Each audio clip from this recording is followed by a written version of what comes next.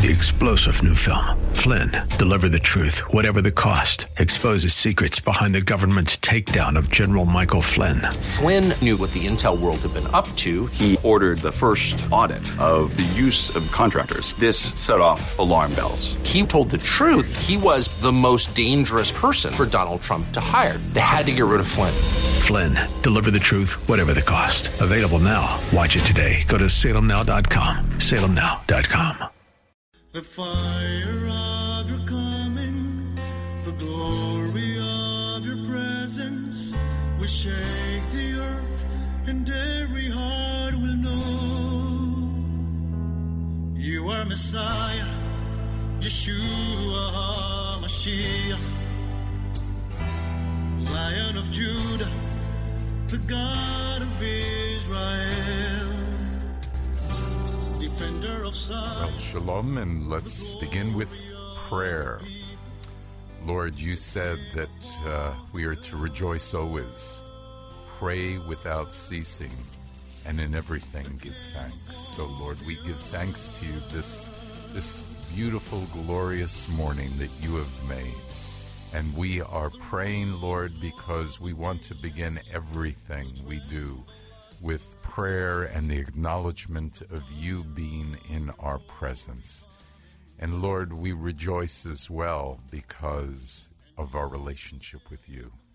So Lord, as we look at Passover, Father, give us revelation, give us eye-opening times, Lord, that we can see what you have for us and that we would truly be thankful for your faithfulness and how you want to speak with us. So we bless you and thank you in the name of Yeshua. Amen and amen. Well, good morning, and it is great to speak to you again this morning as we are looking at the holy day of Passover, the first of the spring feast. But before we do that, I just want to tell you about two events that you can come to. I'd really like to encourage you. One is our Passover Seder this year will be at our services. So it's April 3rd, Friday evening at 7:30. Would you mind calling and letting us know that you are coming? We only have room for about 200 people. So call Karen at 813-831-5673. We'd love to see you there. Secondly, I'd ask you to save the date for Sunday, April 19th. This is a special march. It's called the March of Remembrance. And we will walk from the Holocaust Museum in St. Pete to the North Straub Park by the water, have some speakers, and then we will go back to the Holocaust Museum. And for half price, which is $9 a person, we'll be able to attend the Holocaust Museum from 6 to 9 for a special opening in the evening. Listen, this is your opportunity to stand with Israel, to declare that we will not forget the Holocaust, and we will come against genocide, whether it's against the Jewish people or the Christian people all over the world. I am praying for at least 1,000 people to do this walk. So if you need flyers for your church, you want us to come and speak in your church about Passover or about the Holocaust, about the march. And look, we cannot be silent. We have to do something. So if you would agree with that, my question is, what are you doing? Well, if you'd like flyers, you can call 813-831-5673 and ask for the flyers for the March of Remembrance. We'd like to see you there. It's going to be a great time. By the way, yesterday was the Biblical New Year, so Happy New Year. Just thought I'd throw that in. Okay. Well, we talked about last week the God's appointed times. We reviewed the Shabbat, the Sabbath. We reviewed a little bit of the fall feasts and the spring feasts. And we said that the spring feasts, or the appointed times, have all been fulfilled. And that's very, very exciting. Passover reminds us of God's salvation through redemption, and of course talks about our leaving Egypt, also Egypt representing sin in Scripture, so going into the promised land representing that which would be with God, with living with Him. And so the awakening of the Jewish people to God and serving God and so on. Secondly, the Feast of Unleavened Bread reminds us of the sin in our lives, which we need to be reminded of every day, should we not be arrogant. Yom HaBikurim is first fruits, and that reminds us, and that's from Leviticus 23:9. All of these are from Leviticus 23. Reminds us of God's resurrection power. And yes, and counting the Omer, Leviticus 23:15, reminds us of our need to wait upon the Lord and know that God is using this time for our growth. And then leading us right into Shavuot, which is Pentecost, the Feast of Weeks, Leviticus 23:16. The powerful reminder that God gave us the law, and at the same time He gave us the Spirit, and we have to figure out how to integrate those two things into our spiritual lives. Amen? Amen. So as we look at Passover, there are two specific scriptures that we would look at for the most part. One is of course, Leviticus 23, 4 through 8. And the other is Exodus, which we start, I guess you could start in chapter 5 and go all the way through chapter 13. So let's look at a little bit at the background of Passover, and then we will look specifically at Passover. Now, the Jewish people were in Egypt, as you know, and Moses was sent to Egypt to free the Jewish people. He had obviously lived there from birth, and then he was banished, in a sense. He banished himself because he killed one of the Jewish people and felt that they would be after him. So for 40 years, he was away. And then through the experience with the burning bush, God calls him back, he and his brother Aaron, and to go in front of the Pharaoh and say, "Let my people go." And look, this is the thing that we should all be saying. You know, how many of our people are in bondage? And Pharaoh, in a sense, represents Hasatan, Satan, the devil, the enemy. And he has so many of our people bound up in chains. And we need to speak. We can't just say, "Let our people go." We have to speak to the enemy and say, "You have no authority. You must let our people go. We are going to walk in the freedom that God has given us." Well, that's a whole nother message, and don't get me started there, right? Now, Pharaoh's heart was hardened through 10 plagues, and God did some special things in those 10 plagues with Exodus. In the Exodus, He shows the Israelites that the God of their fathers was alive and worthy of worship. And He showed the Egyptians that the gods were nothing. Their gods were not gods, really. When Moses approached Pharaoh demanding that he let the people go, Pharaoh responded by saying the following in Exodus 5:2.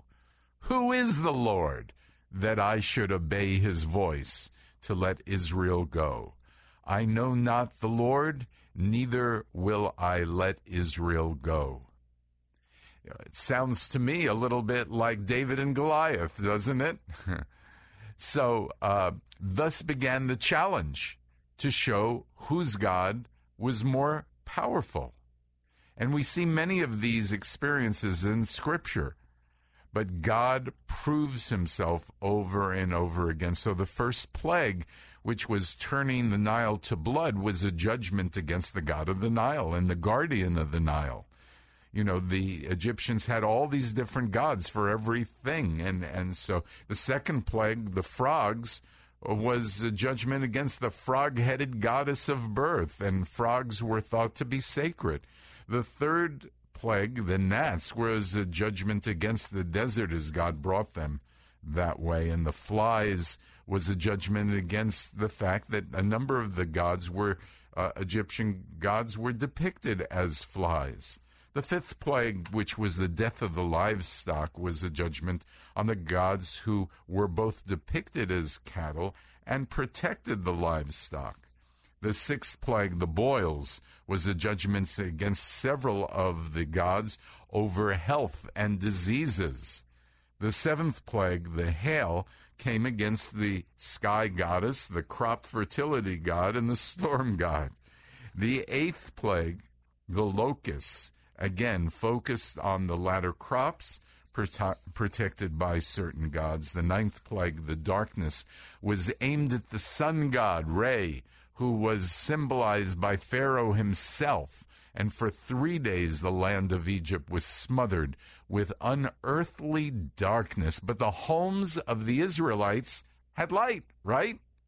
So the 10th plague was the death of the firstborn male. And this was judgment on Isis, the protector of children. In this plague, God was teaching Israelites a deep spiritual lesson, which pointed to Messiah. See, look, all the plagues 1 through 9 were based on the identity as God's chosen people, Israel. But this last plague required an act of faith by them. So the first 9, in a sense, were to build up. Look, after 400 years of slavery, they needed some supernatural signs, the Israelites, to build up their faith that God was really their God. But by plague 10, God was saying, now look, I've shown you the first 9. This one you're going to have to do by your faith. And so God commanded each family to take an unblemished male lamb and kill it. The blood of the lamb was to be smeared on the top and sides of their doorways.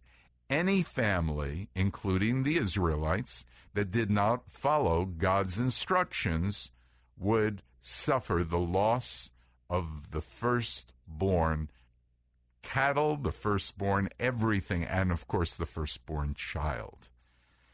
So this final plague was not only requiring an act of faith, but it shows us, and it's the foundation of Messiah's death, that the blood of the Lamb was put over the doorpost physically. When we accept Yeshua the Messiah, we are putting the blood of the perfect Lamb over our hearts, over the doorpost, the entrance to our being. And so this is very exciting, and it's also based on Leviticus 17:11. It says, "For the life of the flesh is in the blood. I've given it to you on the altar to make atonement for your lives. For it is the blood that makes atonement because of the life." And so we see here clearly that blood is required to make atonement. It was blood that was required to have your sins atoned for. Blood saved the firstborn. Blood was the goat. The blood of the goat gave atonement before Yeshua at Yom Kippur, and then Yeshua was that final blood atonement.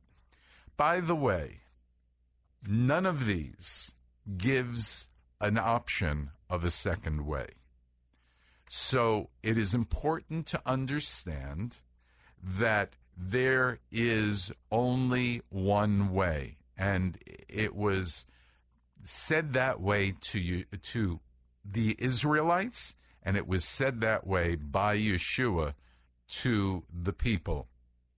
There is only one way, and that might seem narrow, but yes, the way to God is narrow, and we have to understand it is the only way. So regardless of all the New Age thoughts and the liberal theology thoughts, there is only one way. 1 Corinthians 5:7 teaches that Yeshua became our Passover lamb when he died to deliver us from the bondage of sin.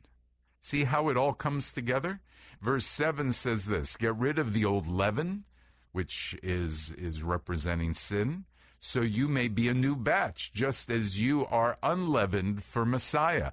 Our Passover lamb has been sacrificed. Therefore, let us celebrate the feast not with old leaven, the leaven of malice and wickedness, but with unleavened bread, the unleavened or the matzah of sincerity and truth. So, listen, it is important to see how everything connects in Scripture. And this is a perfect example. Yeshua is our Passover lamb. Exodus 12:15 tells us that the Jewish people were to remove all leaven from their house. So even to this day, this is the job of the man of the house, and oftentimes he takes the children and the rest of his family even. And they go, the tradition is, even with a feather, and if they see a crumb, they kind of sweep it up and get rid of it. They get rid of all leaven, so all bread is out of the house, cake is out of the house, you name it, it's gone. And so this unleavened leaves the house for this 7-day period. The leaven leaves the house for the 7-day period. The unleavened is symbolic of being without sin. Okay, leaven symbolizes sin. So our Passover Seder, and you hear the word Seder a lot, Seder is nothing more than a word meaning order of, and normally you would have a home Seder. So it's the order of the home Seder. And a Haggadah, this is the booklet, which means the telling. It's the book used for the order of the service, for the Seder. And we see in Exodus 12, God told Israel to commemorate this celebration by eating 3 things: lamb, matzah, or unleavened bread, and bitter herbs. Now, traditionally, it is added some green vegetable and a roasted egg and something called charoset, which is an apple nut mix. And when you come to the Passover Seder, we'll explain the symbolisms of all those things. But some will explain today. There's also been added 4 or 5 cups of wine. More traditionally, it's 4. So let's look at the matzah for a second, where we find it in the Seder. And in the middle of the Seder, the leader talks about the 3 pieces of matzah put in what is called a matzah tash. And this is a linen pouch with 3 sections, one for each slice of the matzah.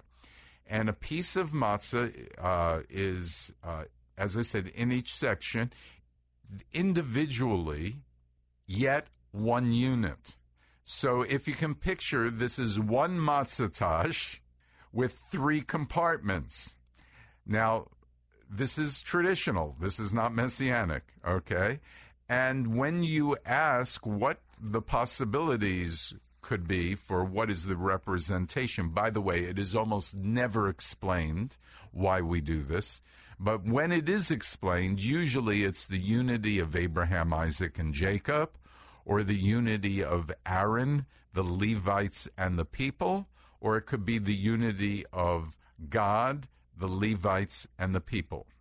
But notice that the middle matzah in all 3 traditional explanations is the high priest, and in the first explanation, it's Isaac, who almost got sacrificed.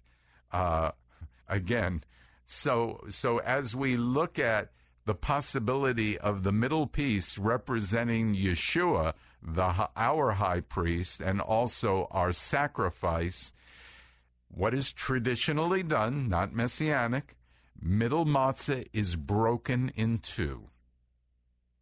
Half of it is wrapped in a linen napkin. I want you to picture this. It's hidden away by the leader. Now, this piece is called the afikomen. And in Greek, actually, which, there's some Greek in our Passover Seder, that's that which comes last is what it means. It also could mean he will come again, and it also means dessert. Now, the child must find the afikomen. By the way, we come to the Lord as children, don't we? And bought back or redeemed for a price.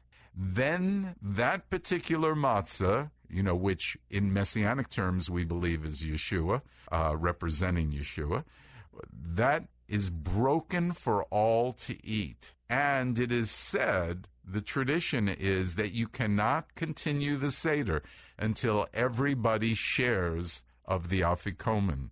And this is done all throughout the world in Jewish homes, in Seders. Now, I know this is hard to believe. None of this is messianic except what my explanation of what I believe that the middle matzah represents Yeshua. And don't you see it? Wrapped in linen, hidden away, redeemed for a price. I mean, all of these things broken for all to eat. It's just an amazing reference to me, and yet our people don't see it, and they go through Seders, and they just never see. We're going to have to continue Passover next week. I am so sorry.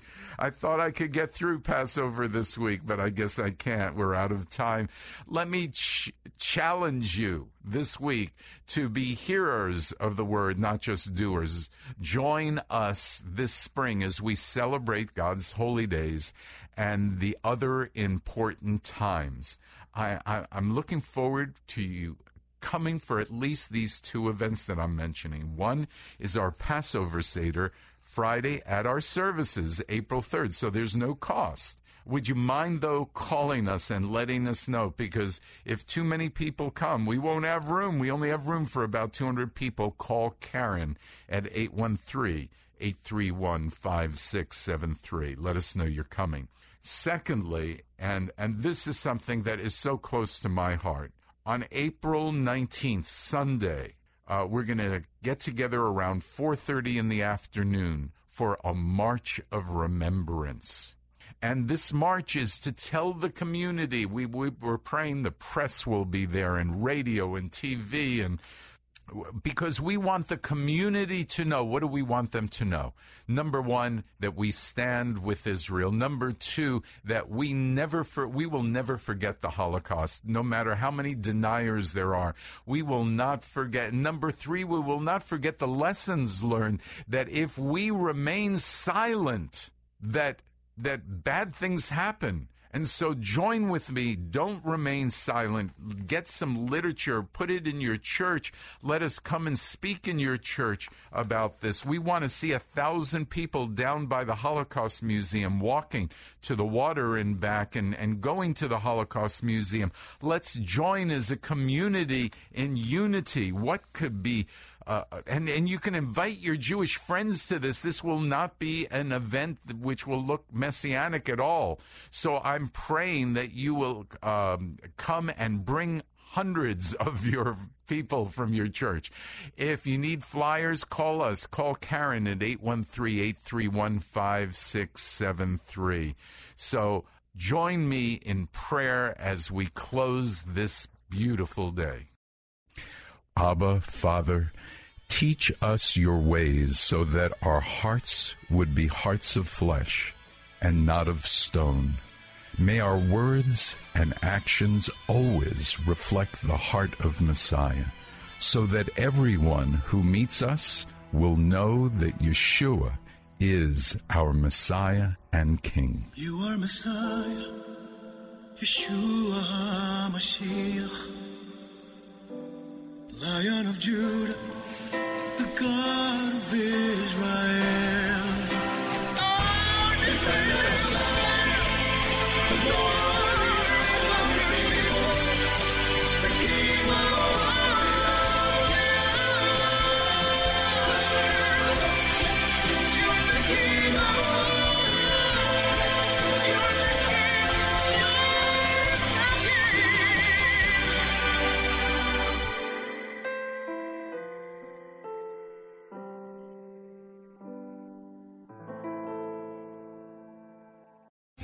Three-star General Michael J. Flynn, head of the Pentagon Intelligence Agency, knew all the government's dirty secrets. He was one of the most respected generals in the military. Flynn knew what the intel world had been up to. He understood its funding. He ordered the first audit of the use of contractors. This set off alarm bells.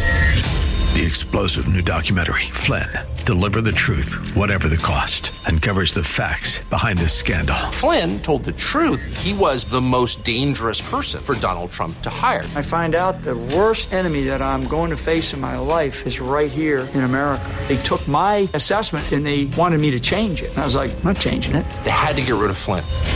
With in-depth interviews, archival footage, and never-before-seen personal records of the man behind the headlines. I just felt like I was drowning. Flynn, Deliver the Truth, Whatever the Cost. Available now. Watch it today. Go to salemnow.com. salemnow.com.